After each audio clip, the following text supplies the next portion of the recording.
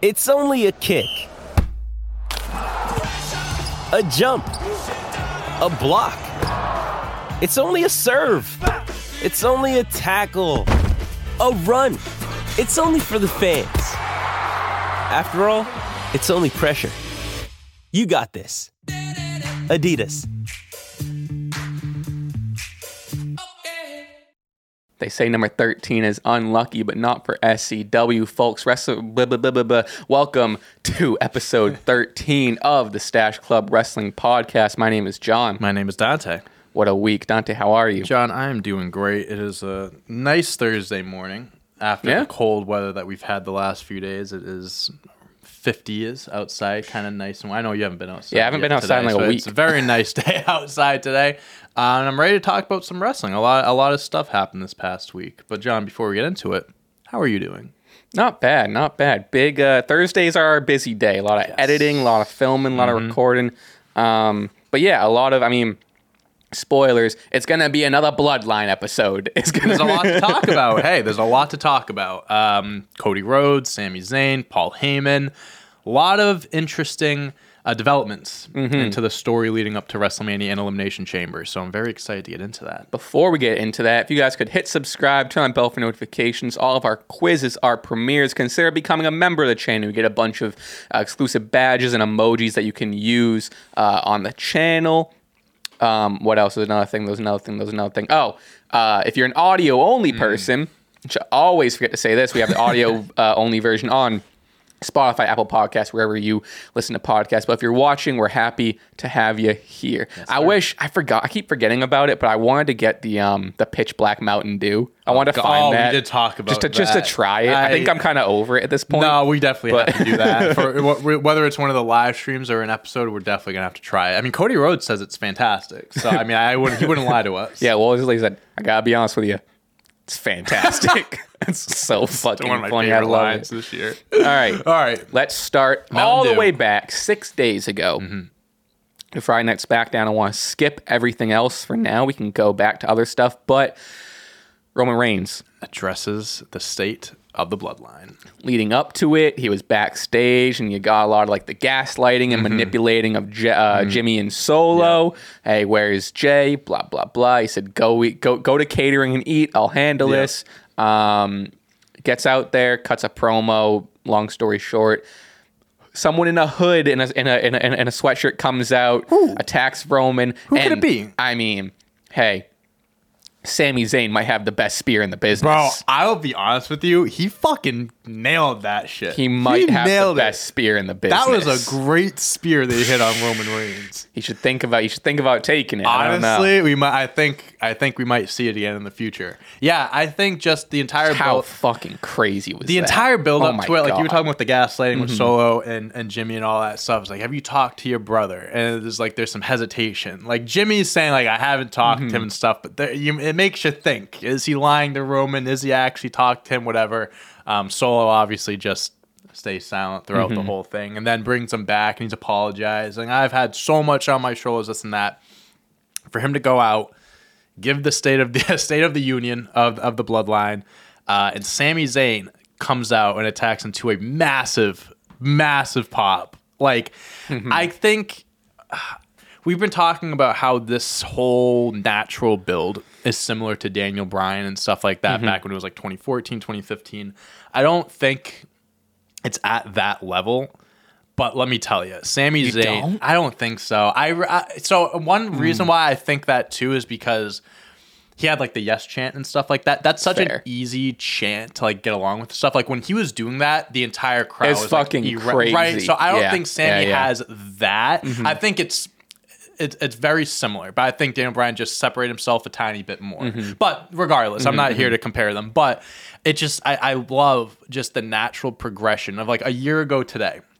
He's in a storyline with Jackass, like Johnny Knoxville, which granted was great. Yeah, it was good. It was one of the better matches. It was very entertaining. But it's just like to go from doing this a year ago to now you're involved in the biggest story, not in WWE, but in just professional wrestling. Right. And you're now a week away from being in the biggest match of your life in your hometown. And at the end of the whole thing, too, going back to the segment, Roman Reigns like attacks him and stuff. And he goes, you know what? I want to give you the match. He's like screaming at him in the corner. I'm gonna break you in your hometown, in front of your friends, in front of you. Like, you broke my family. I'm gonna break in front of yours. And one other thing I want to point out that Roman Reigns does very well that no one else does it. Mm-hmm. Roman Reigns cutting promos without the mic.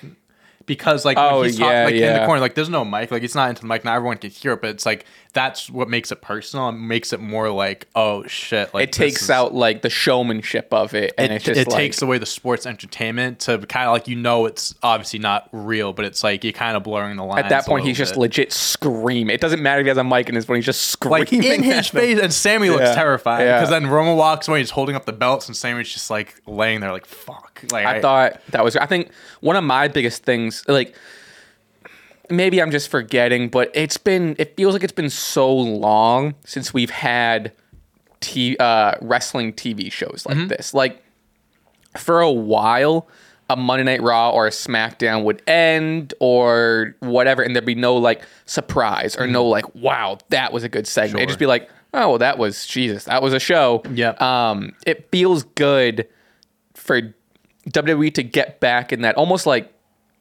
taking a risk or just doing something that's going to be talked about. Right. Like when that like when Sammy slid in that ring and speared Roman Reigns, that felt like the ending to a pay-per-view. That felt very similar to the ending of the Royal Rumble, where it's this big whoa thing, and it's like, I don't know, it just felt really nice and refreshing for an episode of Friday Night SmackDown to have a huge, they always progress the story, but to have a huge like pay-per-view level development in the story, felt really, really nice. I think that's also bled over into Raw, and also like at this point, WrestleMania is getting so close that they fucking need to have these episodes like especially really good. Elimination Chamber is a week from Saturday.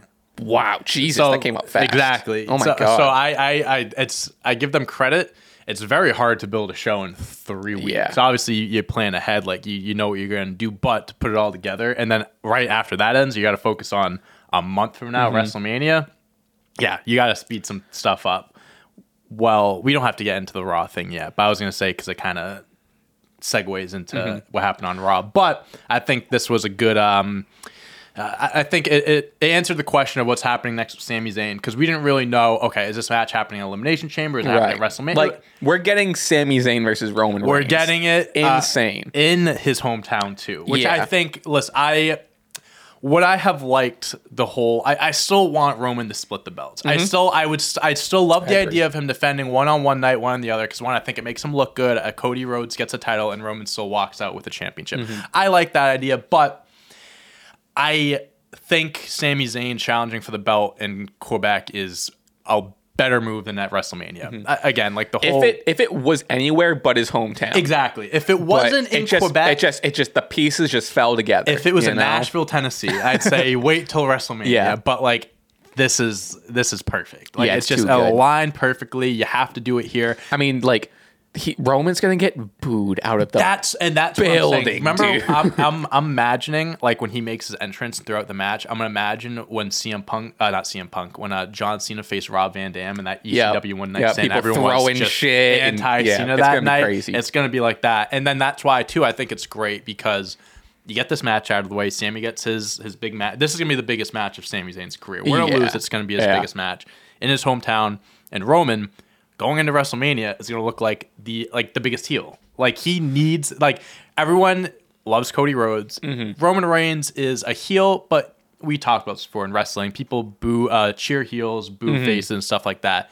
Roman needs to get back on that level where he is legitimately hated. I think he's like after the Royal Rumble, especially after the Royal Rumble, they get in there. And that's been I think Sammy's played an integral part of this whole story, but like, arguably one of the biggest things, like you just said, is getting Roman to become that heel. Because if there was no Sammy stuff, then it'd just be like, because people like the bloodline stuff, so like he's getting cheered. If none of this Sammy stuff happened, it'd be cheered Roman, cheered Cody, arguably maybe even Cody getting booed at Mania. Fair. But because of Sammy, Cody's gonna get biggest fucking exactly. And I think and Roman's always been a heel, but I think what you said, like, everyone likes the bloodline, because people like the story, they're gonna cheer for the story. And Roman's kind of been like that middleman where he's like, he's a bad guy, but he's also like he's bringing Sami Zayn into his fandom. Like that's not something a bad guy does. You know what I mean? Like he's kind of like he's in the middle ground. Like he's good and bad. Before the Rumble, the Bloodline and Roman would come out and they'd get cheered. I think they were borderline. I was in my head thinking, oh, they're gonna start turning this guy face now. Like, is he gonna go back to being a good guy, right? But yeah, after the Royal Rumble, you're getting back to him being the legit heel, and after the Elimination Chamber, especially. If I think it's going to be a good match, I think it's going to be a lot of close, like Sami Zayn. Well, I was going to ask, what do you think is going to happen in the Chamber?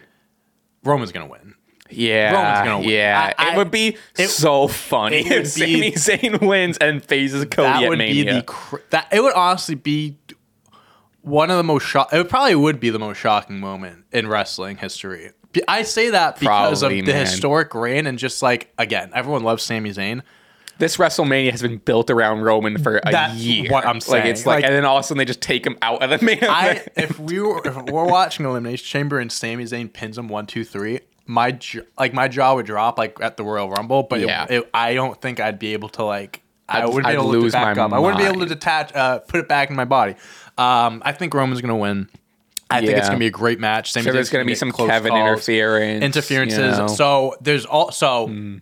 I was thinking like Uso interferences and stuff. This could be when Jay does this thing. Yeah. I don't know if you've heard this. This isn't like a spoiler or anything like that. So the Usos, due to past legal troubles, they might not be able to make it into Canada for the Elimination Chamber. Both of them? Both of them. But they have made exceptions in the past. I think Jay is more in the clear than Jimmy because Jimmy has more of like the DUI and stuff like that. So in the past, they've made deals or whatever. It's like, okay, let them in for one night, do this thing. Yeah. So it could on like a work visa type. It could simply just be like that. But that can make things a little interesting. I did see that. I forgot because about that. In my head I'm thinking how the match is going to finish. Jey Uso comes out thinking he's going to help Sami, turns on Sami, helps Roman. But like if Jey isn't there, can't do that. Whatever they do, Roman needs to look dominant at the end because that's how you're going to get the heel heat. You need to screw over Sami somehow, either beat the shit out of him or cheat to win. You walk out of there the biggest heel in the company. I think we'll get a really fun like Sami run in it, and so it's like, oh my god, Sami's actually gonna win. Like, I think we'll get that. But like, yeah, you're right. Whether it's whether it's shenanigans or whether it's just straight up. I hope it's not just a squash. I'd be real disappointed if it's just like they shouldn't do that. You know? If it is a squash, I think that might lead into another match at WrestleMania. I don't think, like, if you, again, you've built this entire thing up. But they still need to have time for The Rock. So, hey, maybe at the end we got to give up on it. We got to give up on it. We have one more event. We have one more pay-per-view before the WrestleMania. What could happen is Rock Roman wins. Canada. He hangs. Rock notoriously hates Canada. Yeah. Roman holds up the belt. Rock comes out. It's not going to happen. It's less than a 1% chance, but it's still there. But no, that's not going to happen. But I think whatever happens, whether it's cheating to win, dominance, whatever, Roman Reigns is walking out of Elimination Chamber as the clear, dominant, undisputed champion. Yeah, that's why I'd love to see Sami Zayn win. I would love it, but I think the match is going to be way more fun for the story. Yes, because it's just like it is. I think it is another one of those matches where you're like, oh, I hate matches where you obviously know who the winner is. But I think this story is so ingrained in it that like arguably the winner or the match itself doesn't even matter. It's more about like the storytelling happening in it that's like to advance, you know. Even though if we all know who's going to win, and listen, there's so much more to it. You're talking about people saying like, oh, we know who's going to win, blah, blah, blah, blah. People have been asking for this match. Like, this is what people have been asking for. WWE didn't have to give this to us. You know what I mean? So it's like, just be grateful that we got to the point in the storyline. Also, who knows that Sami Zayn wasn't even supposed to be involved in all of this. Like 6 months ago, who thought that he would have been competing? So it's like, this is just kind of like fell into WWE's lap. I would be willing to bet, obviously we don't know, but I would be willing to bet that Sami versus Roman in the chamber, or at Elimination Chamber, was never in the cards. No. There's no shot. No, just like Daniel Bryan wasn't meant to main event WrestleMania at WrestleMania 30, going back to that comparison, but because of how phenomenal the story was and how much he won the fans over, that led to hit these guys and get in their the shot that they deserve. So again, I think Roman's gonna win. I'm very confident he's gonna win, but I'm still gonna enjoy the match. It's gonna be one of those matches with near falls. People are gonna be like, oh my gosh, he's actually gonna do this. And like when I'm watching pay-per-views and I'm like fully in it I mean, I'm always fully in it as a fan, but when I'm watching pay-per-views and you're fully in it as a fan, you're not thinking about a podcast you're doing, you're not thinking about whatever. I'm 100% just suspending disbelief. I'm rooting for Sammy. Yeah, 100%. He's going to get that near fall, and I'm like, oh, that was so fucking close. Yeah. Like, I'm going to be believing it, and I'm going to let myself believe it. And the near falls, Roman is the best in the business when it comes to that. Sami Zayn, from the match when they were defending the Raw Tag Team Championships, and he had like 3 near falls, and he kept kicking out. It's gonna be so suspenseful. It's gonna be very suspenseful. You're never gonna know when it ends. It's gonna be a great match, but an even better storytelling match, because again, this is gonna bleed into WrestleMania. It's gonna be the continuation of a lot of big part of the story. I'm very excited for it.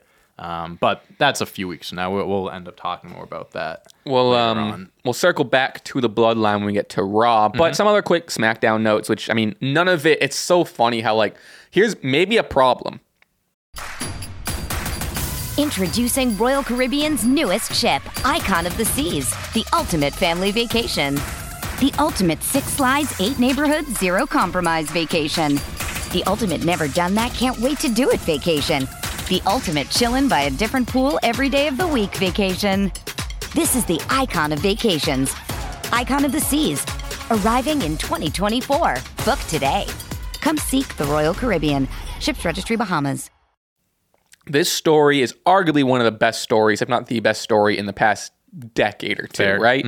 WWE has no other story. Yeah. Like nothing else. Yeah, it's like they have all their guys focused on this. Right, which is like, it's an incredible story, but like there's no mid-card story. At least like back in the day, there'd be the world title story, but then there's this other offshoot story. Like AEW has like different, like, we'll have like a main event story, and then, oh, there's other little stuff here. It's like, it seems like, which I get it, if you're focusing all your energy, and you might need to, on the greatest story of the past 2 decades, I get it, but it leaves a lot to be desired for the rest of the show. I agree with that. We're gonna go through like the rest of the show and just like how just head over, or I don't know what the saying is, far and beyond the Bloodline story is from everything else going on. I think too, like I think it's a bad thing that you don't have like these other programs getting the proper storytelling, the attention that they deserve. But I also think it speaks volumes to how good the Bloodline story is. Where it's like, that's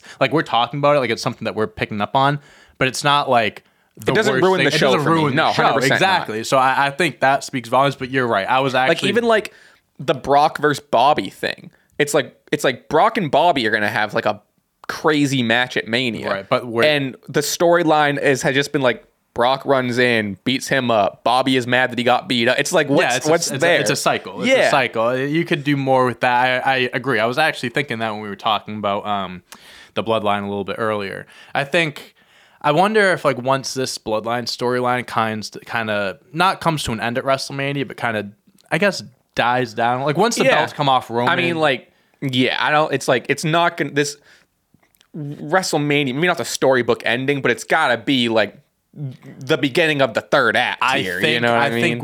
I think Royal Rumble was the peak of the Bloodline storyline. Personally, I think at least near the peak of it. Yeah, because I'm not saying it's gonna go there and just immediately drop off. Because that was the moment. It was the moment. I mean, this could be halfway through. We might have another 2 years left. We don't know. We don't know. And whatever happens at Mania could talk. You know how many family members they have? They got a lot. By the end of this year, there could be 10 people in the Bloodline. So who knows? It might not be the peak. But I'm just saying, like, at WrestleMania, when Roman loses his belts, the story's going to change, because it goes from protecting Roman, being Island of Relevancy, untouchable champ, to now he has no belts and it's just the Bloodline, right? And then Cody, let's just say Cody wins it. Let's also assume they split up the belts. I think that's what they should do. I think that's what they plan on doing. Then you got to focus on 2 different world champions. Because that whole story thing, now you're not focusing on one big champion. You got to put your energy towards Cody Rhodes, someone else's champion, or whatever it may be. So I'm hoping that after WrestleMania is when they start, be like, okay, we can take a little bit less focus on this and start putting it in different places. And it's almost like, I definitely don't want to be negative about it, because I love the story. It's fair. But I think it's fair criticism. I think it's like, it's almost like a double-edged sword, where it's like they have the greatest storyline in 2 decades. Once it's over, it's not like the next one is also going to be the great they're gonna go through You can't top that. They're gonna go through a lull when this storyline's over, or when this storyline, like you were saying, is not at its peak anymore, and it's still like there, like after Mania, whatever. Because when let's say Roman loses at Mania, he might take like 6 months off. He genuinely, like he really, we might not see him until SummerSlam or something like that. So it's. They got to put their attention elsewhere. Hey, who knows? Maybe they do have the next greatest storyline in their back pocket. I don't know, but it's gonna be. You're right. I think fans are gonna we're not taking this storyline for granted, but we're gonna see once it kind of comes to an end or kind of dies down. We're gonna see like, wow, that really was like that must see thing on television. So. I'll be interesting to see what they do following. Speaking of must-see television, Braun Strowman and Ricochet. Defeat Imperium to earn a shot at the SmackDown tag titles. I saw your tweet Usos. about this, about Imperium losing. About how like they shouldn't have been presented as like losing to this team or something like that, or they should have won. Yeah, I think I would have just preferred, which I get it. I was like, obviously Braun and Ricochet are more just the bait to whatever's going to happen with the Usos, if Jay shows up and I don't know. I'm just not super invested in the tag tournament. I'm not either. I think I am. I shouldn't say I'm happy. I think it's smart that Imperium didn't win this, only because it's like they're not beating the Usos, and I think Imperium needs to be protected. They lost to Braun and Ricochet, but I mean protected in the sense of like when they finally get that tag team championship opportunity, they should win it. Like it shouldn't be like they shouldn't be just fed to the Usos to be a part of the Bloodline storyline. They're too good for that. Is this match, the title match, happening I think it's tomorrow? I was going to say this week, tomorrow. Yeah. Oh, interesting. So, so I think like at the very least we'll see, because like the whole thing now is, even Roman said it, you guys have a title match and you better hope your brother shows up. So like I think that's going to be the biggest thing is who shows up, or if they make. Oh no, never mind. I keep forgetting where I'm at in the story. So like, what if they make Sammy? No, that doesn't make sense. No, I mean, so I think if Jay doesn't show up, which I don't think he is, Solo and Jimmy. Yeah, depending. Right? Yeah, they'll probably just play more on the Freebird unless it's just Jimmy and he loses the belts, which I think would be stupid, but. Because they shouldn't lose. I wouldn't mind them starting to like break down the belts. If it was for one of the... This is for both of the belts. No, it's just for the SmackDown. Is it just SmackDown? I think it's just SmackDown. Oh, okay. Split them up. I thought it was for unified belts. So if it's I'll double check. You're probably right. If it was for the unified belts, I'd say no. Fuck not. Like you're losing those at WrestleMania. But if it is for only one of them, I think that wouldn't. I'd be fine. Yeah, that. And then you can do the whole Imperium beating Braun and Ricochet. Sure, and then it makes Roman more pissed at it makes Roman more pissed at Jay and Jimmy, and that adds more cracks of frustration. Okay. I think I can get behind that. I thought it was okay. No, that makes more sense. If it's just for the SmackDown belts, 100%, I'm down for that. I'm gonna double check so we don't get yelled at. But no, I think, and that's kind of what I mean. Is because I kind of see the Usos losing them.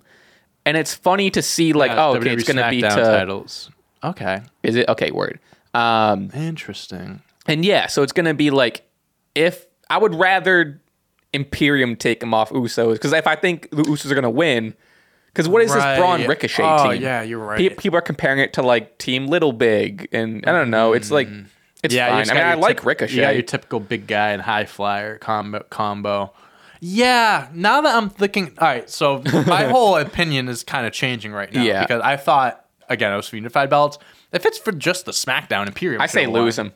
I said that they were going to lose the Raw tag team belts to Judgment Day a few weeks ago. So that would have made way more sense. It would have made way more sense. It would make more sense if Imperium beat the Usos. But regardless, sure, if it's just for those belts, fuck it. Have them lose. I say lose them. So you have to start putting the cracks in at some point. I mean, there already are cracks, but this is a big one.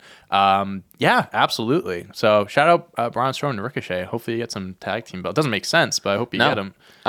Natalya defeats Shotzi, Shayna Baszler, and Zelina. Let me read that trio again.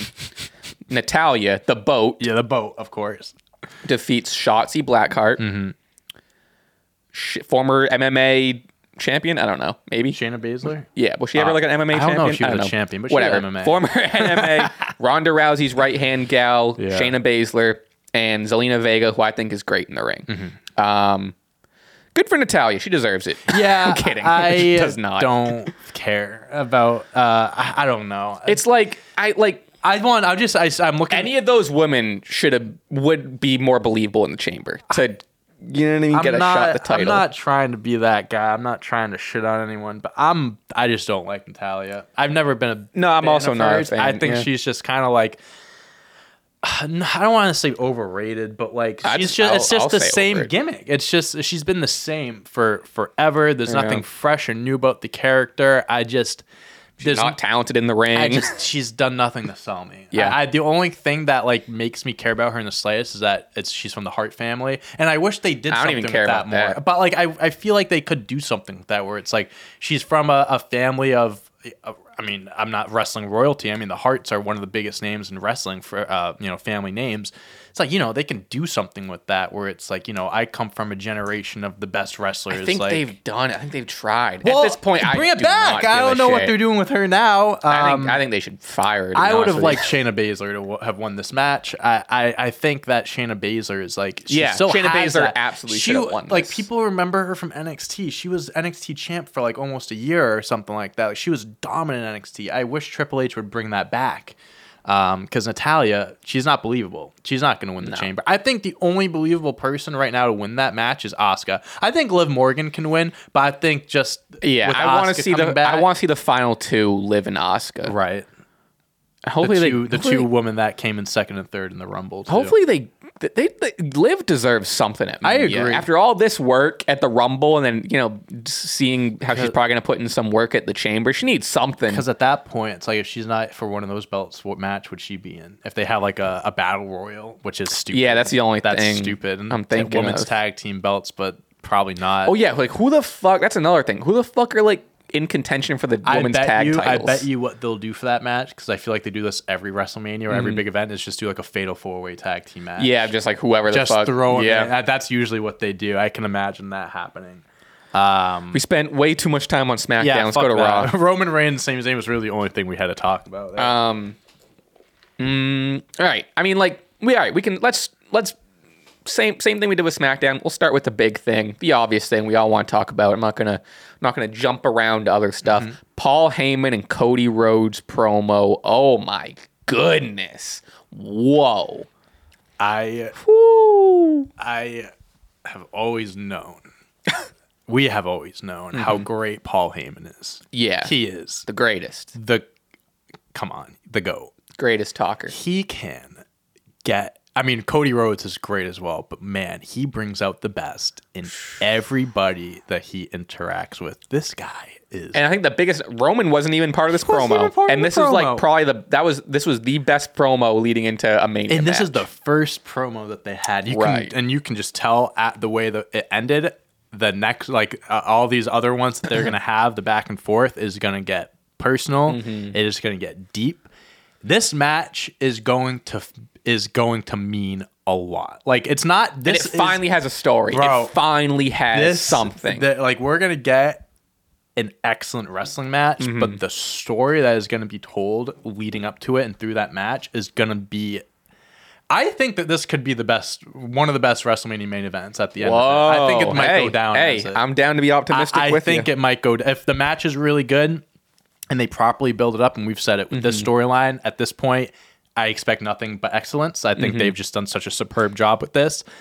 I think that this main event is going to be special, and especially if Cody wins, just the whole That'd be meaning nuts. behind it, That'd be bro. crazy. Forget about it. I don't think you can write something better than that. Let me read some of the notes from the promos. A lot of Cody connected with Paul Heyman through his father, Dusty Rhodes. Cody even said, "Oh, I respect you, and that's why I call you Mr. Heyman." And Cody was talking about there was a time where his family was going through some tough times. Paul Heyman gave Dusty Rhodes a shot at ECW, basically saved his family from poverty and all this stuff. So first of all, that really emotional, and like at that point, I mean, Cody tears up at every mention, rightfully so.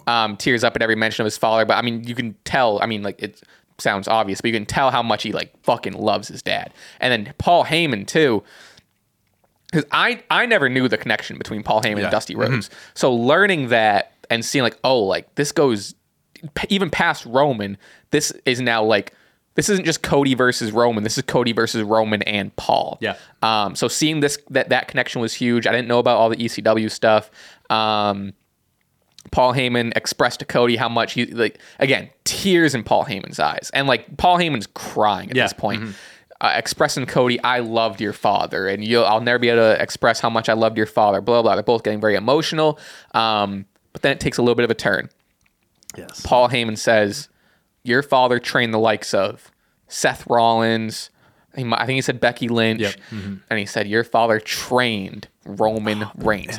Dusty Rhodes trained Roman Reigns. That's whether it's true or not. Yeah, it's probably. that's what I'm saying. Like, there's probably not a crazy amount of truth to it, but just a mention your of it. father trained Roman Reigns, and then he goes on to say, but he didn't get a chance to train you. Hey, it's Kaylee Cuoco for Priceline. Ready to go to your happy place for a happy price? Well, why didn't you say so? Just download the Priceline app right now and save up to 60% on hotels. So whether it's Cousin Kevin's Kazoo Concert in Kansas City, go Kevin, or Becky's Bachelorette Bash in Bermuda, you never have to miss a trip ever again. So download the Priceline app today. Your savings are waiting. Go to your happy place for a happy price. Go to your happy price, Priceline. Cody Rhodes' dad trained Roman Reigns, but didn't train Cody. And Cody is fighting for his dad. And then he says, before he passed, Dusty said that you are his favorite son, which is already so fucking She funny. said that, and I was like, wait a minute. Like, so- what about Cody? So fuck Dustin, I guess. He's just like, what the fuck? And Lana, I guess. Yeah, like he has other kids. Yeah. But he said, Cody, you were his favorite son, but Roman is the son that Dusty always wanted. Holy shit. Again. And then Cody, the last note, Cody says, gets in his face and like whatever he says, which I thought this was an underrated This was line. great. He said, I'm just trying to win a wrestling championship and everyone keeps making it personal, so now it's personal. Just no misses. Arguably one of the best like 1v1 promos, Bro, of all time. my God. I'll say it. Holy shit. No, it was fucking perfect. And like you said, Dusty Rhodes, he was with NXT and stuff like that. He definitely did have his hand in training guys like Rollins, Becky Lynch, Roman Reigns and stuff. Was he like Roman Reigns is like his personal trainer, the guy that Like he the worked fucking with? What's Karate Kid? Who trains the Karate Chan, Kid? or- Well, No, wait. Is that it? I don't know. no. Well, yes. I don't know. but no. I've never seen Karate Kid. I guess I was thinking of the character's name, but it doesn't matter. well. Who trained the Karate Isn't Kid? Jaden Smith in Jackie. Karate Kid? Well, that's the new one. There was like other Karate I've Kids. never seen Karate Kid. Anyway, who trained the Karate Kid? Jackie Chan. That was crazy. Okay, but yeah, it doesn't see there probably wasn't a whole lot of like Master Splinter type. And, you know what I and mean? like Paul Heyman saying like Roman would like he said like you're his favorite son, but Roman. I don't He know. didn't I say don't that. know if Dusty said definitely that, on man. his deathbed. I don't think so. I don't think few of the last words that came out of Dusty Rhodes' mouth was "I wish Roman Reigns was my son." Back in 2013 when he wasn't even like on the main roster or anything like that. I don't think that was the case. But I've always wanted a Samoan son.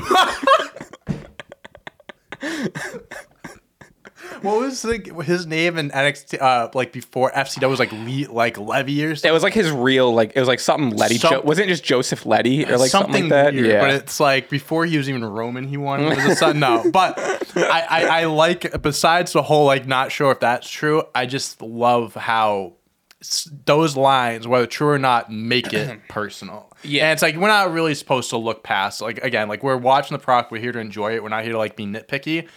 Like that line alone, that made this match like feel personal. Like it went from being like Cody said, just a match for a wrestling belt to okay, now this is the Rhodes family versus Roman Reigns and Paul Heyman. Like Cody Rhodes is doing this for his family at this point. Yeah. So I think like this, and obviously like this is their one of their first opportunities to start building a story. So it might sound like I'm criticizing. Oh, finally, I don't mean like, oh, finally there's a story to it, because like they're doing it appropriately. Right. But it is nice to see that something is developed and something as this deep as like. And I think one of the biggest criticisms, like I saw something on Twitter, like someone was like, can Cody ever have a feud or a match without involving his dad? It's like his. The biggest part of his legacy is being a part of like the Rhodes family, and his whole story is living up to his expectations and his dad's expectations and his promises to his father. Why wouldn't you want that ingrained in the whole thing? And to kind of like go against that, you have instances where it's like Charlotte Flair. You can't mention Charlotte. Ric Flair always comes up. And also, I mean, not as much, but Roman Reigns, the bloodline. The whole point of the bloodline is Roman Reigns representing his family and his lineage and like his his grandparents and his parents. It's weird to criticize a wrestling storyline where wrestling is built on families and past generations. Yeah, exactly. And then to be like, they're bringing up past generations too much. That's what wrestling has been for that's what it's 40 been. years. If it gets to the years. point where it's like you're going in circles and you're kind of just repeating things and like telling the same story over it, sure. But like, I don't think it's ever gone to the point where I was like, oh, I'm sick of them talking about Dusty or something. Right. Like that. No, like every time that they've mentioned it, brought up whatever, like it makes sense. It makes sense. So I have no criticism towards it. I think I also want to point out, I loved how they didn't make it. Obviously, they're making it about Cody and Roman, but at the beginning, Cody was like, Sami Zayn and Roman Reigns are fighting. And he goes, I have a lot of respect for my friend Sami. Like, may the best man win. He's like, I might face Sami at WrestleMania. Put Sami over. So it's like, they're not discrediting that. They're not discrediting the whole fact that, Cody knows Roman's going to beat him. So he's just kind of like ignoring that. Like, they're recognizing it. And he's pointing out that, hey, Roman might not be the guy that I face. I like that. Yeah, no, I also thought that was great. Ultimately, that was the best part. Well, that was another exciting part of Raw, but I mean, it goes back to what we say, and it's not it's not a bad thing, it's not a good thing, but everything just gets so overshadowed. I'm surprised this didn't. Well, I guess in retrospect, I get why I didn't close the show, but enough foreshadowing. Moving on to. We got Becky versus Bayley. They finally get the steel cage match that they were never promised. Yeah, it's like 2 weeks late, 3 weeks late. Match was fine. Damage control, shenanigans. Becky and Bayley, great chemistry. They're slamming each other against the cage. Nothing crazy to say about it. But Becky's getting beat up, or just basically 3-on-1 damage control and whatever. And then Lita comes out to make the save for why? Don't know. I don't know. Fucking who cares? Honestly, I don't care. Who cares? I'm fine. I love Lita. It's funny because I wrote an article you can find at clutchpoints.com, but it was talking about this was like a few weeks ago, and it was just surprise entrance for the Women's Royal Rumble. Yeah, why didn't Lita show up in the Rumble? And I mentioned Lita being one of them because she can still go. I mean, last year she had a little run. She fought Becky Lynch in Saudi Arabia. Which I saw it. That was like Lita and Becky have faced before. It's like, well, that's not reason. Like I said, I'm not criticizing. I don't care. I love that she came out, but I was like, that's not a reason for her to save Becky. Like, but like, whatever. I don't really understand like the reasoning for it, but I don't care. I think it's cool. Hey. And they're bringing in someone that, obviously this is building up to a match. I'm assuming Lita didn't just come out to... I mean, what could it be? What's Lita going to do? So I'm thinking... All right, so you got Bayley, you have Damage Control, you got Becky and Lita. So that's 3-2 right now. I do believe that they should do Becky and Bayley again one-on-one at Mania. I think that should be like the the blow-off match. If you're going to... I mean, I think that they're going to end up doing like a 3-on-3 match. But the question is, who's the third person that they're going to bring in? And then I start to think, so Elimination Chambers in Canada, which is Sami Zayn's hometown or home country, there's another famous women's wrestler also from Canada, and her name is Trish Stratus. Right. I don't know why Lita came back. No, I don't know why Lita came back. I don't know why Trish would come back. But that's what I think. I don't know. They're building up Elimination Chamber to be a big event. Roman, Sami, Bobby, Brock. Trish will probably the two Elimination Chamber matches, Edge, Finn, Judgment Day stuff. Do Becky and Billy have anything at the Chamber right now? Like they don't. Think... No, they didn't announce anything. So this is just a speculation. Yeah, I mean, yeah, it could just be like they could plan this for WrestleMania. I don't know, but I think that's if you want to push off the blow off match a little bit longer, this is how you do it. Yeah, It doesn't make sense. No, I have no idea. It doesn't. No, it makes no sense. It makes no sense. I don't know why these two are back. I also wouldn't because I like Damage Control and Bailey's also on a roll. I wouldn't love seeing. Lose. That's what I'm saying. I wouldn't love Control. Seeing like the legends just beating up Damage Control for. Could you imagine if Bailey pinned like a Trish Stratus or Alita? I mean, that would be pretty big if she did that. I would like that better. If Bailey gets the pin on Trish or something. I like that because Lita and Trish aren't full timers. Right. Exactly. Listen, Trish Stratus, they're both Hall of Famers. Right. Trish Stratus eating a pin on February 18th at the Elimination Chamber in Canada ain't gonna ruin her legacy. Yeah. And I hope if that's what they do. Obviously, Lita's back. I'm just conspiracizing with Trish. Lita might never show up again. Like that could have just been a one-off thing. Who the fuck knows? if this is what they're going to do, like if they're gonna do this whole Lita Trish match, whatever, I hope that they stick around longer than I hope. WrestleMania is around the corner. Maybe they have a match. Maybe they do something with them. Oh, he's got it. Maybe they do a match for the women's tag team titles at WrestleMania. Damage Control versus Trish and Lita. I mean, and then Bailey and Becky could have their one-on-one. That could be something. I guess. Right? I mean, again, does it make sense? Yeah. Fuck I don't no. know. But like, it's chaos, and I like chaos. So I don't know. Yeah, I mean, as you know, like you said, as much as we're saying it doesn't make sense. Hey, I'm always for the Lita and Trish are great. The cheap pop. Well, you keep on involving. We don't know if Trish is. No, they are involving Trish. They're here. Great. She hasn't wrestled in 4 years. No, I'm saying no. They're both great, but we're saying it as if she's already back in the ring. Listen, I'm still set on the Rock return. Right, all right? I'm locked in on these returns right now. All right? I never give up hope. But yeah, I think Lita comeback was cool. I'm interested to see what they do with this because it's confusing, but. Hey, fuck it. Why not? Fuck it. There was some other stuff that happened. We can run through real quick. At the beginning of the show, Bobby. Oh, yeah, I forgot about that. Judgment Day confronts Edge, or Edge comes out at the beginning of the show, and, blah, blah, blah, and Judgment Day comes out, and it was fine. Dude, Damian Priest is so boring.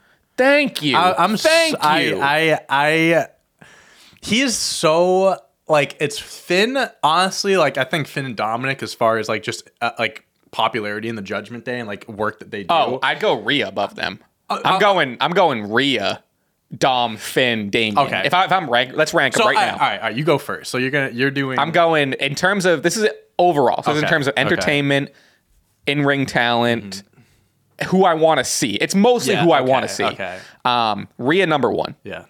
2 is Dominic, not because of his in-ring, but his character work. He's so entertaining and funny that it puts him above how boring Finn Balor is right now. Sure. And Finn 3, because he's one of the greatest wrestlers in the world. Yeah. Obviously, he hasn't been showcased as that in the past 1, 2, 3, 4, 5 years, or maybe 5 years is a stretch, but you know what I mean. And then people defend Damian, and they're like, he's so talented in the ring. He's nothing special in the ring. He's fine. I think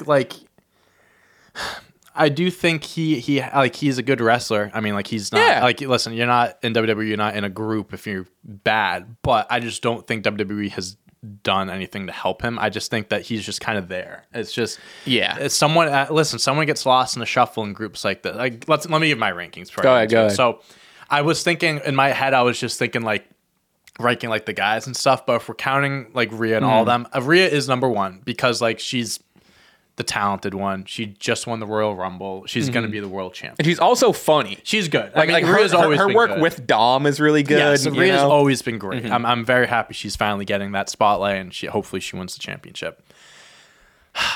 I had Finn and Dom to me are like neck and neck because I think Finn, like, he's the leader, he's the better wrestler, he's the guy that you can count on to put on banger matches. But as of right now, Dominic, I think, is like one of the only reasons why people care about the Judgment Day. So for that, I'm going to put Dominic slightly ahead of Finn.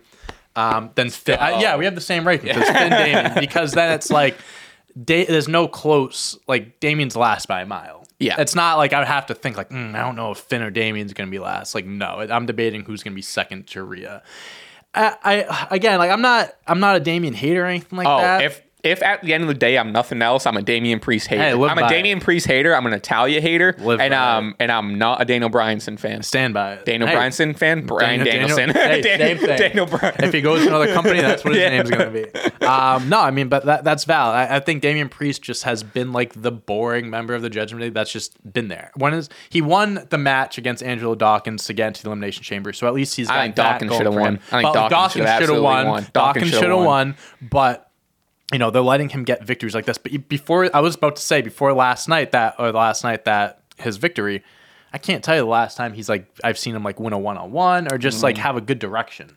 I'm not a huge fan of his, but everyone else, I mean, Dom when I love when he leaves the ring and Montez Ford's behind him. He's like, I love Montez Ford. And he comes up, he gets hit with the Gland Slam. He goes, Mommy! He's so funny. It's just cartoonish. Yeah, and like it's silly. so stupid and silly, but it works and it's so funny.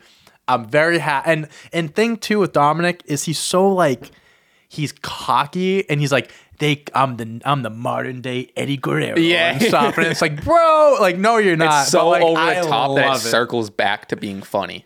Dude, I'll be honest with you, like, it's a joke and stuff like that, but it's kind of crazy how much he looks like Eddie. He really does with the mullet and just, like, he does. Picture fucking perfect. Like, oh my God, he looks just like him. But yeah, so that I guess those are thoughts on the Judgment Day. And then we get Finn, Rhea versus Edge, Beth. I'm fine with that because again, Finn. Oh, is that what's gonna happen? Or Elimination Chamber. It's the tag I didn't know that. Yeah. Oh.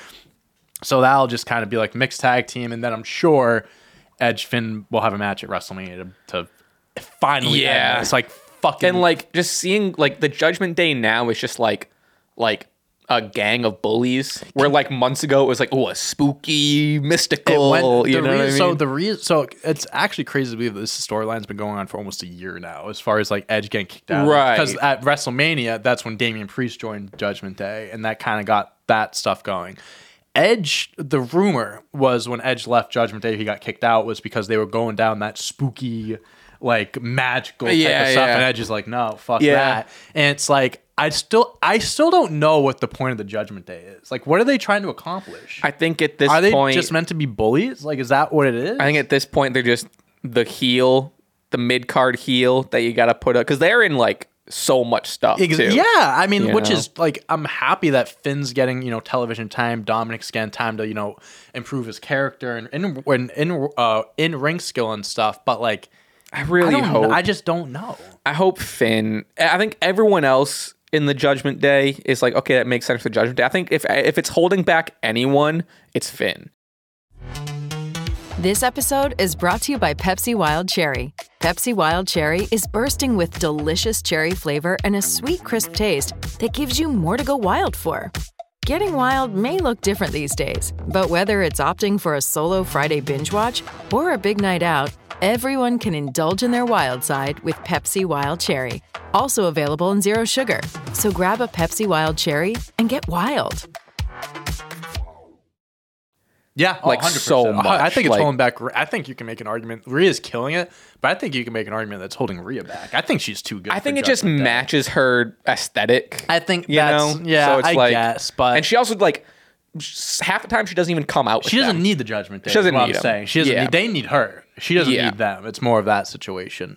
But yeah, I hope that they have a blow off match at Mania and just end this because all Edge has been doing this last year when he's not just sitting on his couch for 2-3 months is fighting the Judgment Day, and it's just it's boring. I would boring. If he can still go in the ring. I don't want to see his last stop veteran fighting years. The same 3 guys. Yeah, like go out and have matches, have great matches with other people. Like it doesn't.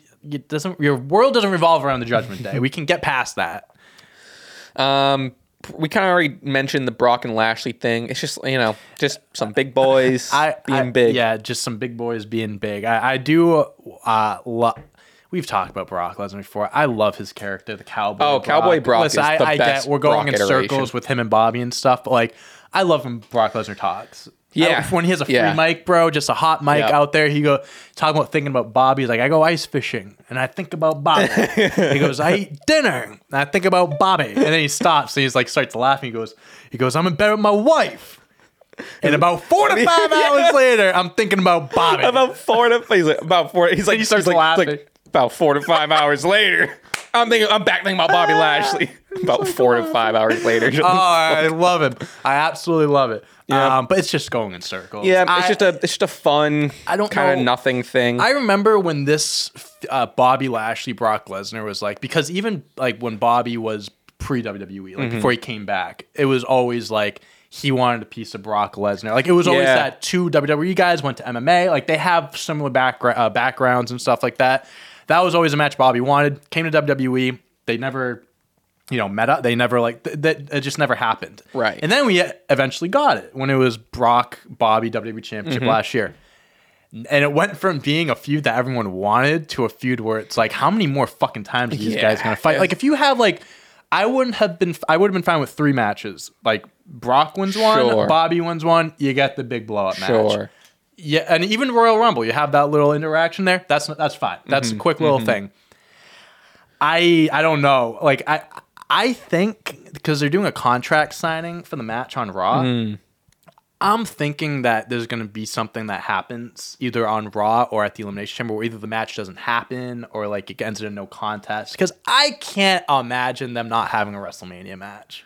That's gotta be the big event that they have. I think at this point is they know that, oh shit, we have Brock for Mania. Oh, we didn't have anything for him. Let's give him Bobby. Sure. And just to get him, which, hey, I'm all for seeing Brock on the card. Listen, if they are doing this match here, let's say this is their blow up match. Let's say this is like the final match.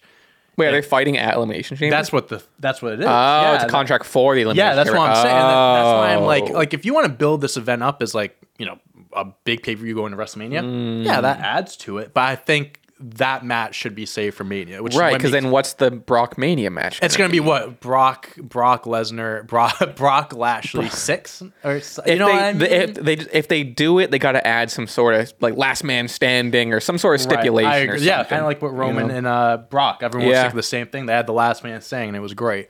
So yeah, I hope they.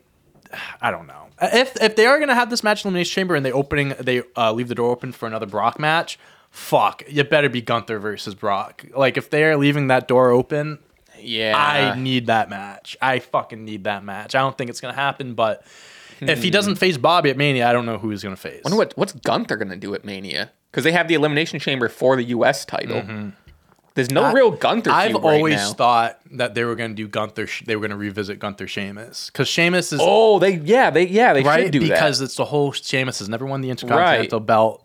Winning at WrestleMania obviously would be a big moment for him and stuff. That's what I've always imagined, but I haven't really sensed that they've planted seeds for that stuff yet. I mean, they had like Royal Rumble; they were going at it all match. So I mean, I guess that what would be great. Oh, here's what they should do: triple threat. Gunther, Drew, Sheamus. Gets all 3 of them on the card. Some three big boys. Just giant. Yep. Bodies. I think that's exactly what they should do. I like that. I like that a lot. And then because Sheamus and Drew are like, they're already kind of split up as a team, but it adds a little more of like, we were friends, because right? you can protect Gunther in that. Because let's say Sheamus does win the match, Gunther doesn't have to take the pin. Sure. He can still make him look strong.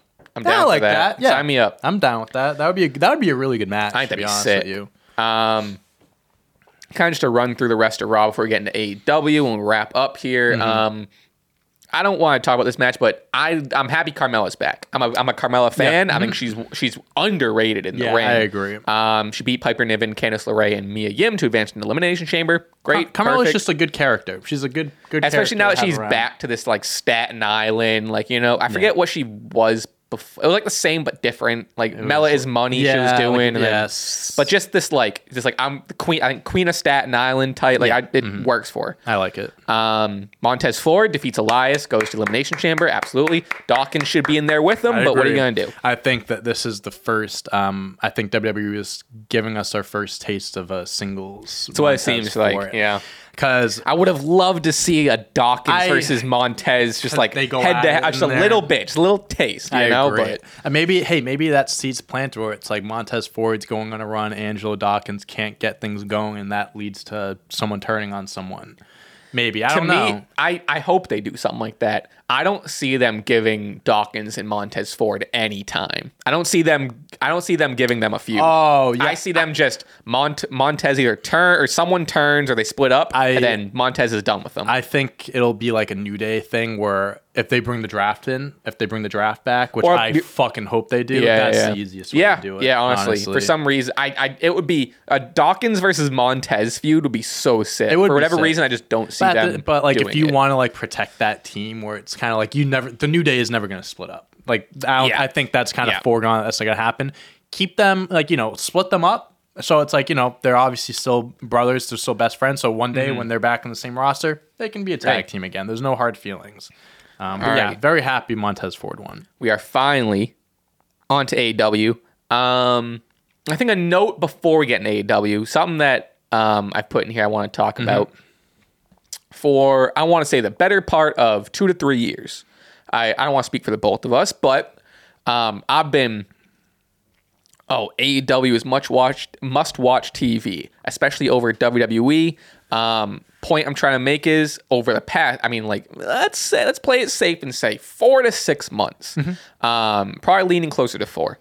WWE has absolutely backed outperforming AEW. Maybe not necessarily, definitely not necessarily week to week in ring quality. Yeah, but just in terms of WWE making themselves must watch TV again, and it's all to do with the Bloodline storyline. Yeah. It's all to do with that. Yeah. But WWE's got it back. I think AEW had it for about 2 or 3 years. It's back on WWE. Yeah. I think, and a lot of people, I hate comparing them to. I think it's so much. The AEW versus WWE, I think, is so much fun. It's fun, and it's not. It's not like a real thing. So it's fun to as a fan being like, whoa, now WWE is beating them. I think WWE's got it right now. WWE's got it over AEW. Yeah. You said like over the last 4 months, to be safe, 4 months. I don't think it's a coincidence that WWE started to become watchable again or become interesting since Triple H took over. Like, I don't want to give him all the credit, because the Bloodline story is 1,000% the bulk of the reason why the product has been so good. Yeah. But it's just, it's obvious. Since Triple H took over, the mid-card titles have a meaning to it. Triple H is actually making good use of wrestlers on the roster and not have to worry about bringing back guys like The Rock and Stone Cold to main event matches. He's working with what he has. He's doing a great job. I think Clash at the Castle was in September. I think that event, that was in September, so that was 5 months ago. Okay, all right. I think that was like the event where I was like, okay, I think they're back to being like the top dog, because I think for a while, like, AEW was so hot, so fresh, and especially with like Punk coming in too, and everyone wanted to see that. Everyone, it was so talked about, and I think AEW just had that. When a company starts up, something that's fresh, people are attracted to that. People want to watch it. People are locked into it. And then time goes on where it's like, okay, now the honeymoon phase is kind of over. Now it's like, okay, now they have to really deliver. Now it's like, all right, you got us here. Now how are you going to keep us around? WWE has been a juggernaut for so long that no matter what they do, even if Vince McMahon was still in charge, you're still going to have your 2 million viewers a week. You're still going to be selling out this and that, right? But and I'm sure you've seen these things too, you see the numbers from arena sales, pay-per-view buys, house shows even.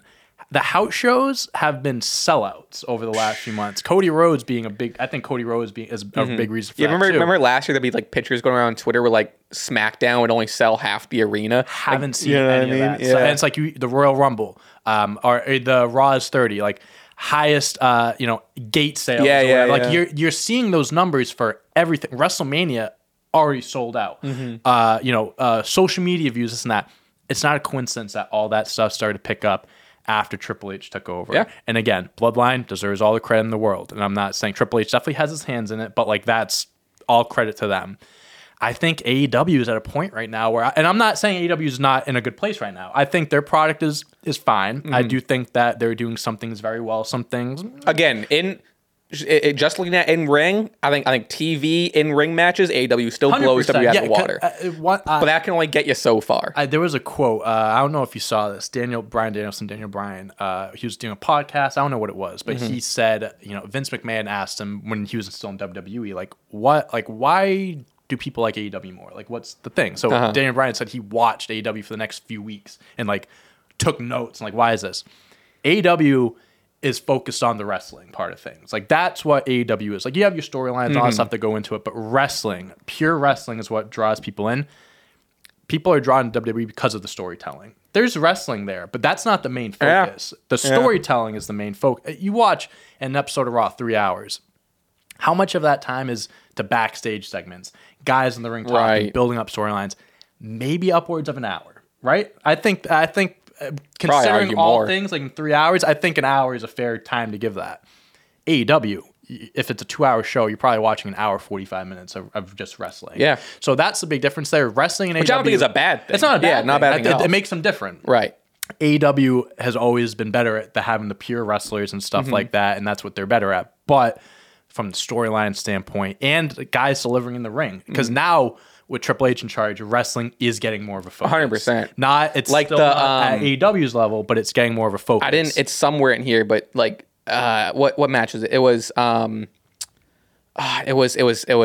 Alpha Academy versus Cedric and Shelton. And that was like, I was like watching that, and that was like a good match. Yeah. They put on a really good match. And normally that'd just be like a boring, half-assed TV match. If Vince McMahon was in charge, that match would have been over in 3 minutes. Right. But at least like that, like I was like, oh, like these guys actually put on something worth watching when like normally they wouldn't have to. And all those guys, the thing, WWE has really good wrestlers. You can argue that they have just as many good wrestlers on their roster as AEW. It's about how they're presented. Otis. Chad Gable is one of the best. He should be I hope he gets like a United States Championship run. He's so good. Yeah. Shelton, we all know how good Shelton is. Cedric Alexander too. He's good. Great as well. Yeah. Like those guys can put on a great 10-minute match on a filler episode of Monday Night Raw. They never would have gotten that opportunity under Vince McMahon. With Triple H in charge, he's given it more of that wrestling focus. Not on the same level as AEW, but they're getting better at it. And like the last few months, we're not, I think a lot of people would think that we were like WWE haters for how highly we were talking about AEW for a while. Because it was better. It was better. You know? We say it how it is. They had, for a while, AEW, because you were saying WWE is more focused on the storylines. They have better storylines. AEW has better wrestling. But for a while, AEW had better of both, especially with CM Punk. I think brought that in. I think now that we're like a few months removed, we kind of look back on it. The CM Punk situation hurt them, so much. You're probably, if you ask like Tony Khan, all these guys, asked them that same question, and be like, no, like we picked it back up, like we're good, bro. It hurts losing CM Punk. It really did. It hurts, yeah. And I think even like, I was thinking about this the other day, and I know MJF had a promo about it, and about like, oh, once I'm the champion, you guys I think we're boring. The most exciting part of MJF was his chase for the championship. I think he's a good champion. It's just, and again, I think it's just missing that intense Punk level feud or that intense level like John Moxley feud or something like that. Which it seems like storytelling wise they're on a lull, but I think like to defend them during that like time span where we were way more pro AEW than WWE, is because AEW had it stories and wrestling had it fucking locked. And it seems like, which it's like we were talking about earlier with the Bloodline story. The Bloodline story is going to come to a peak, and eventually they're going to be in a lull. Right, exactly. Yeah. And then maybe AEW climbs back. So it's always going to ebb and flow, and it feels like we're in the dip of AEW. And let's be real, too. It's hard for AEW to put on, like we were saying with WWE, it's like it's hard to top this storyline. What the fuck is AEW going to put out there that's better than the Bloodline storyline? They would need Punk back. I think they would need Punk back. I think Punk Omega. Punk versus Omega would be the only way they can combat it. It really would. And we don't, God knows if that ever happens. So, to defend AEW a little bit, it's hard to put something on TV that's more interesting than what WWE is putting on TV right now. Because the Bloodline story is just, it's 2.5, 3 years in the making. It's hard to top that right now. It's impossible to top that right now, I'd say. So, I think AEW is going to get back on track of it. They have so much talent. They got guys there that can, can put the shit back on track, right? But they're in a lull right now. And I'm hoping, to bring up MJF, I hope that his match with Bryan Danielson, which they're building up to the Iron Man I think match, it'll be great. I think that's going to be the turning point for his reign. I think he needs, because MJF needs that win. I didn't He watch needs to the win. match fully last night, but I watched some highlights. He looked fucking good in the ring last night. MJF. Oh, yeah. He looked good. Oh, in the yeah. ring. Like he looked good. Like he looked ripped. Like he looked great, and he was See that fucking backflip off the yeah. He looks great. So I think hopefully they keep prepping him, like giving him more act, like the guy he faced last night, like pure wrestling. Like, Say it. What's his name? Go ahead. I didn't want to say it. I know you went the guy. Takeshita. It's hard. It doesn't look. I like always that, let you say it when we do the podcast. Takeshita. I hope to see him kind of like what he's doing with Bryan Danielson, where he's having him go up against guys. I want MJF to go up against like legit wrestlers, whether it's in AEW, other companies. Build him up like that. Like, oh, this guy can actually wrestle. Iron Man match, kills it. Boom, we're back in business. Yeah, no, I agree. With that said, AEW last night, we kind of just talked about MJF. Oh, did you see MJF's promo? I watched the video on Twitter, the backstage one. Yeah, talking about Liv. Yeah, Jesus Christ. Yeah, I mean, he like just because we're on the topic of MJF. I mean, like, it's one of his only promos where I was like, I didn't really.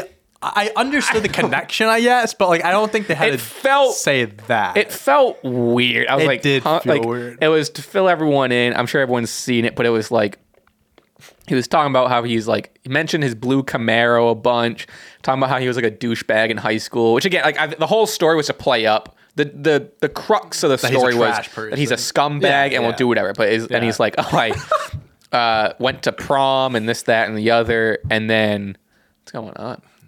Went to prom, and then the hot girl at prom, and he's like, and we're driving, and he mimics a blowjob. So he's talking about getting road dome, and then they fucking crash the car.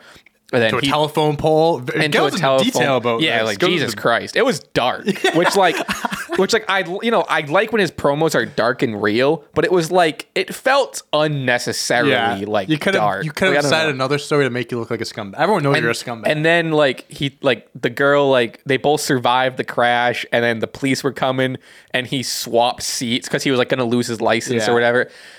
And it was like I get what you're trying to tell. It felt weirdly out of place. Again, I get what he was trying to say. The delivery and everything, great, but I think there could have been another way. It was telling it. I don't know. What does that have to do with wrestling? You know what I mean? Even if it was told in like that story, it worked in maybe a different context or somehow related differently. I don't know. It felt weirdly out of place. Yeah, I mean, listen, he told the story well. His delivery and everything is always on top, but it's just like I was like, huh? Yeah. What? Yeah. Well, what about you getting road dome in a fucking Camaro? What are you talking about? Road dome and you crash your car because of it. That's all I took about. I don't know. What else do we have? Yeah, and at the end of the match, let's see, MJF busts open Takeshita. Mm-hmm. Danielson makes a save, blah, blah. Match I had the biggest problem with. Jamie Hayter squashes the bunny. I saw you tweeting about this last night. I didn't watch the match or anything. I don't have much to say. I think the bunny, is arguably one of the most talented women on the roster. I think this, no reason for this not to have been just like a good match. Instead, Jamie Hayter gets the squash over the bunny. Yeah, I feel like she's been on AEW. I feel like since the beginning. Yeah, I've always seen her. She had a match against. It was like her and someone else. I think it was. It was her and maybe it was Penelope Ford against Anna Jay and Ty Mello. And I remember she got busted open. She was bleeding. Yes, and there's a picture. I remember the match. I know you're talking about. Yeah, so she can go. The bunny's great. The bunny is fucking great, and it was just a weird Again, I get it. She's the champion, blah, blah, but it was a weird squash championship match, and it didn't do anything for the bunny. It didn't do anything for the Butcher and the Blade, which I think are criminally underrated. It's a cool gimmick. It's a really cool gimmick. I think they're great, and they've also, all those guys have been around since the beginning. I feel like they've done nothing with them, giving them a good direction. What else? Ricky Starks in this. I hate to. I mean. I feel like I sound like I'm just breathing. Ricky Starks did this. It was a solid episode of AEW. It wasn't the greatest, nothing crazy, and we're also running at an hour 8 here, so mostly just kind of recap the stuff and get through it. But so I don't mean to sound unenthused, but Ricky Starks. They did some, I think it was like the Garcia Guevara gauntlet. Basically, he's facing all members of the Jericho Appreciation Society. It ends with Jericho from being masked in the crowd, wearing a Scissor Me Daddy shirt, attacks Ricky. Long story short, Daniel Garcia gets the pin. Blah blah blah. Just Jericho and his crew looking dominant over Ricky. Yeah. I mean, so last night the Boston Celtics were on, and that's where most of my attention was. But me and Kevin will watch it, and when it was halftime, we were just looking for something to watch, and I was on my phone. He goes, "All right, here you go," and he puts on AEW. So and that was the match that was on. So I'm like trying to like explain to Kevin like what's going on, and then he gets hit right in the crowd, and I'm like, I have a feeling that's Chris Jericho, and he goes, "Really?" And I go, "Yeah," and he takes off the mask. He goes, "Oh, it is Chris Jericho." I go, "Yeah, I had a feeling." I was hoping. I was tweeting. I was like, "If Ricky wins this, I'm buying that shirt." Because then they were like, "I gotta buy that shirt." They were like, "Oh, if Ricky wins, he'll fight Jericho." And I'm like, "Oh, I thought they'd save that match for." I was like, "Okay, they'll do that." It was what it was. You mentioned. I want to say this really quick. AEW has episodes where it's better than pay-per-views, but they also have episodes where it's just like. It's a normal episode. But I think because they have those episodes that are so good, it makes these ones feel boring and stuff. Right. It's a good show. It was fantastic wrestling from top to bottom on the show. So it's like you had great matches. Like the MJF match was great. The Elite. Oh, Roosh and Danielson was had a great back. Like they're good matches, but it's like it's hard when you have those shows that are just so fucking good, and then you have a show like this, which again is fine, but doesn't live up to that. So it kind of makes it seem like it's not as memorable or that good. I'd like to give flowers to Bryan Danielson after his last match, and I say it every time he gets brought up. I'm fully aware that he's one of the greatest wrestlers in the world, but if I like to put myself in just a fan and who to root for, and just I don't know, I don't care about rooting for him. But again, I say that because I like being a fan. You know, I don't always like, oh, I like him because he's technically good in the ring. Right. Like, you know what I mean? That gets boring. Then you're gonna like everyone. It's boring to like everyone. I don't want to like everyone. You don't have to like everyone. But holy shit, did he put on a banger with Roosh? He loves bleeding too. Oh my god! And like he cut himself a little too deep because he's some of the craziest shit I've ever seen. I don't know if you've seen highlights, but like he'll get knocked to the outside near a camera and his blood will splatter on the camera. Like there were, I think, let's say there were 4 or 5 cameras. 4 out of 5 cameras had his blood splattered on it. It was fucking crazy. It was insane. So like while they're filming the match, there's fucking blood on the camera. No, I didn't see that. It was a little much on the stomach sometimes, but like holy shit. So incredible match. I think Roosh is unbelievably talented, but also boring. I'm not like a real Roosh guy. You know, I saw Andrade was trending on Twitter last night. Yeah, I saw because that. Roosh is in AEW because of Andrade. Like he brought him in. They were doing whole tag things. So everyone's just like, wow. Roosh is just basically doing what Andrade was supposed to be in AEW. Yeah. I feel honestly, bad for Andrade. I know. He's so good. He's so good. He just can't find his placement hope he anywhere. Comes back to WWE because he left because of the whole Vince McMahon. Like if Triple H is in charge, I think at he's this in point, much better hands. He's just good, but he's just unfortunately lost in the shuffle. And in AEW. There was a whole thing with him and Sammy Guevara. I think that's some backstage stuff. So he's not around. Like let the guy go. Come back to WWE. MJF comes out and attacks Danielson. Basically just, classic. Oh, after your match, and the heel comes out and, I'm looking at your notes. Shit.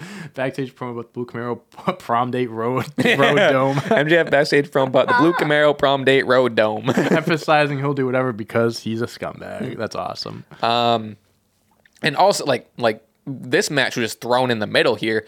The Elite versus Top Flight and AR Fox for the trios titles. I mean, again, it's maybe we're just spoiled by the bloodline stuff, but not a lot stuff to talk about in terms of story. In ring, phenomenal. Yeah. I mean, it's the Bucks and Kenny, and Top Flight is amazing. AR Fox shows up every single time. Good match, good defense. AEW doesn't build the stories going into the match. That's why I think it's not as good because you have the random title matches, the what do they call them? Title elimination. Oh, the eliminator match. Yeah. Like I don't know, bro. If you're gonna have a title match, make it mean something. I know the Bucks lost to Top Flight and stuff like that, so I guess that's the Acclaimed. Didn't you said the Bucks? Did I say no? Didn't they beat the Bucks? Talking about last night. Or no, like last week. Who beat the Bucks a few weeks ago? Was that Top Flight? Or was it not? I think it was Flight? Top. It might have been Top Flight. So, I thought you were talking about something different. I think it was Top Flight. So like granted, so like that, I guess that set up this match. But it's like the TNT belts, the Bunny versus Jamie Hayter. Like, where's the build? Like, there's no story behind. Like, the wrestling's good, but why do I care about it? I liked the Death Triangle and Elite story. There was something there with at least like the hammer telling. But like also they haven't gone back to that at all. Where's Death Triangle been? Exactly. What's the deal with the hammer? Is 100%. Ray Phoenix okay? They knew a better job at roping me in with the storylines. Because although I am more of the guy that likes the wrestling part, you do need some story in there. You need to give it some substance. You know what I mean? It needs to be something.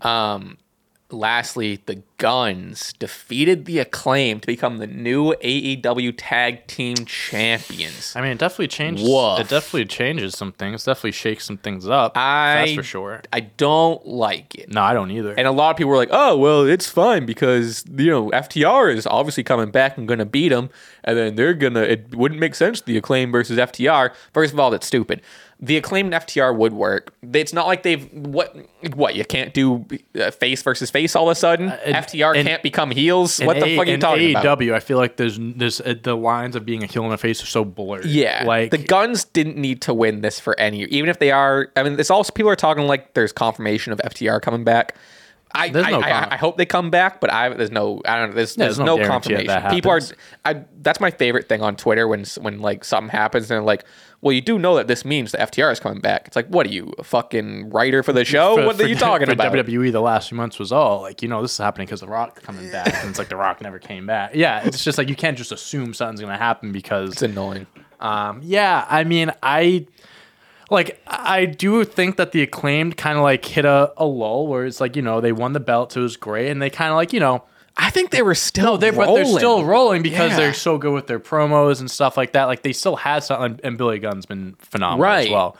They didn't have to lose the belts. I feel like, especially on the first try, like I think the Guns, like with more time, you can build them up to be like a good the Acclaim has spent weeks making the Guns look foolish and stupid. Yeah, and it's like, and also for it to just, I understand like you hit him with the belt, it was like a cheap finish and stuff, but like I would have imagined if the Guns beat the Acclaimed, I would have thought, probably because Billy Gunn turned on the Acclaimed to go with the Sons. Because if you told me, if we went into this today, I didn't know what happened, didn't go on social media, you said, hey, the Guns beat the Acclaimed, I'd be like, oh, Billy Gunn probably. Right, 100%. No, he had nothing to do with it. So I'm listen, if AEW wants to protect the Acclaim, it's like, hey, we'd rather you lose it to them than FTR. Sure. Whatever, but you don't have to do that. They can lose to FTR. It definitely screams transition champions. 100%. Why can't you do like an Acclaim versus FTR where it's like you do like a tournament thing? Why can't you do like a best of 7? Like that would be sick. That looks great for the Acclaimed. The Acclaimed is super over. FTR coming back. Make FTR the heels. Yeah, they can be heels. They don't have to be good guys. Yeah. I know he did the whole thing with his daughter and all that stuff. Like feel a good moment. Make the Acclaimed heels. Make the Acclaimed. They started as heels. Max is great on the mic. Let him start shit talking again. Right. You know 100%. What I mean? Like, yeah, I don't know. I don't know if I agree with that decision. Maybe it's a quick thing where Acclaim gets a rematch. They win him back. I don't know. Yeah, it doesn't seem like, okay, this is like, it seems like it happened for a reason in terms like, okay, they're gonna put the belts on someone else, or this is gonna happen, or it's gonna happen. I'm all for shocking moments. I'm all for like things you weren't expecting, but like make it make sense at least. That's the only credit I give is like I'm all for stuff happening. Like oh shit, I didn't expect the Guns to whatever. I don't think it should have closed the show. Crazy to close the show. Elite. It should have been. Excuse me. It should have been, if anyone's going to close the show, I mean, either have the MJF, which I know like it played out, whatever, have MJF and Takeshita close the show, or have the trios titles close the show. Something, I don't know. It felt weird. That's how they close the show. And like, obviously they have a Rampage after, so like the arena gets more wrestling, but like, it felt like a weird, just like, and not that every show needs to end on a happy moment, but at least if like, I don't know, like, back in the day where JBL ends the show by clotheslining Rey Mysterio, you're like, oh, fuck, that's crazy. I can't believe that happened. That stinks, but I can't wait till the next episode. This was just like, took the air right out of the sails. There was no like, there was nothing to it. I just hope that this doesn't lead to like the Acclaim going in a lull. We've been using that word a lot this episode. I just don't want this to be like, okay, Acclaim loses the belts. now they're just going to go back to being another tag team. They're too good for that. So I hope that WWE keeps I hope AEW keeps them like relevant. And also, FTR might go to WWE. Speaking of WWE, that's what I'm saying. So it's like, who knows? There's I don't read into rumors and stuff. FTR, they're Triple H guys. When they were in NXT, they were arguably the best tag team in WWE. Period. Not just NXT. WWE. Period. We FTR versus the Usos, which I mean, the Jay and Jimmy story. I don't know what's happening with that, but like FTR versus the Usos. And can I tell you something? Tell me something. We were robbed of this trio team. They didn't last long. I want FTR and Randy Orton to have a fucking proper run. FTRKO, the name alone deserved more than 3 weeks. Know. FTR can do so much more in WWE now that Triple H is in charge. They'd get treated like fucking stars. Because again, those are Triple H's guys, and Triple H takes care of his. And boys. they would. I mean, not the Usos are doing great with the titles, but also at the end of the day, they just have them for the sake of having them. They don't really obviously they're defending them on SmackDown, but it's like. They don't really have last year. They've kind of been like special events and stuff. They wouldn't defend them on. There's never shows. been there hasn't been an exciting tag team championship match in a while. Since I would probably argue Street Profits, Usos, New Day Usos. Sure. You know what I mean? It's not that one tag team that because you have those periods where you have the two best tag teams going at it, where it's like, okay, we've seen Usos, Street Profits, we've seen Usos, New Day. It's like we need that new team now, and like FTR would be such a good refresh. They can go against. You know what needs to be? You know when exactly they need to show up? Monday after Mania. That'd be perfect. Monday after Mania, FTR shows up. I would love that. I would want nothing more than that. We'll see. FTR is going to be tag team. FTR returns, whether it's AEW, WWE, they're going to be tag team champions soon. It seems for sure. Like, so, well, I think that wraps up. That's episode a podcast. 13 of the SCW podcast. Lucky Everyone, number 13. Thank you for watching. If you haven't already, what are you doing? Subscribe, turn on the bell for notifications, all of that. Consider becoming a member so you can have all these cool emojis in the live chat and you get a cool badge next to your name. You can follow me on all socials. That includes Twitter, Instagram, YouTube, Spotify, maybe Twitch. I've been thinking about it. At Raspy Taylor. I don't know.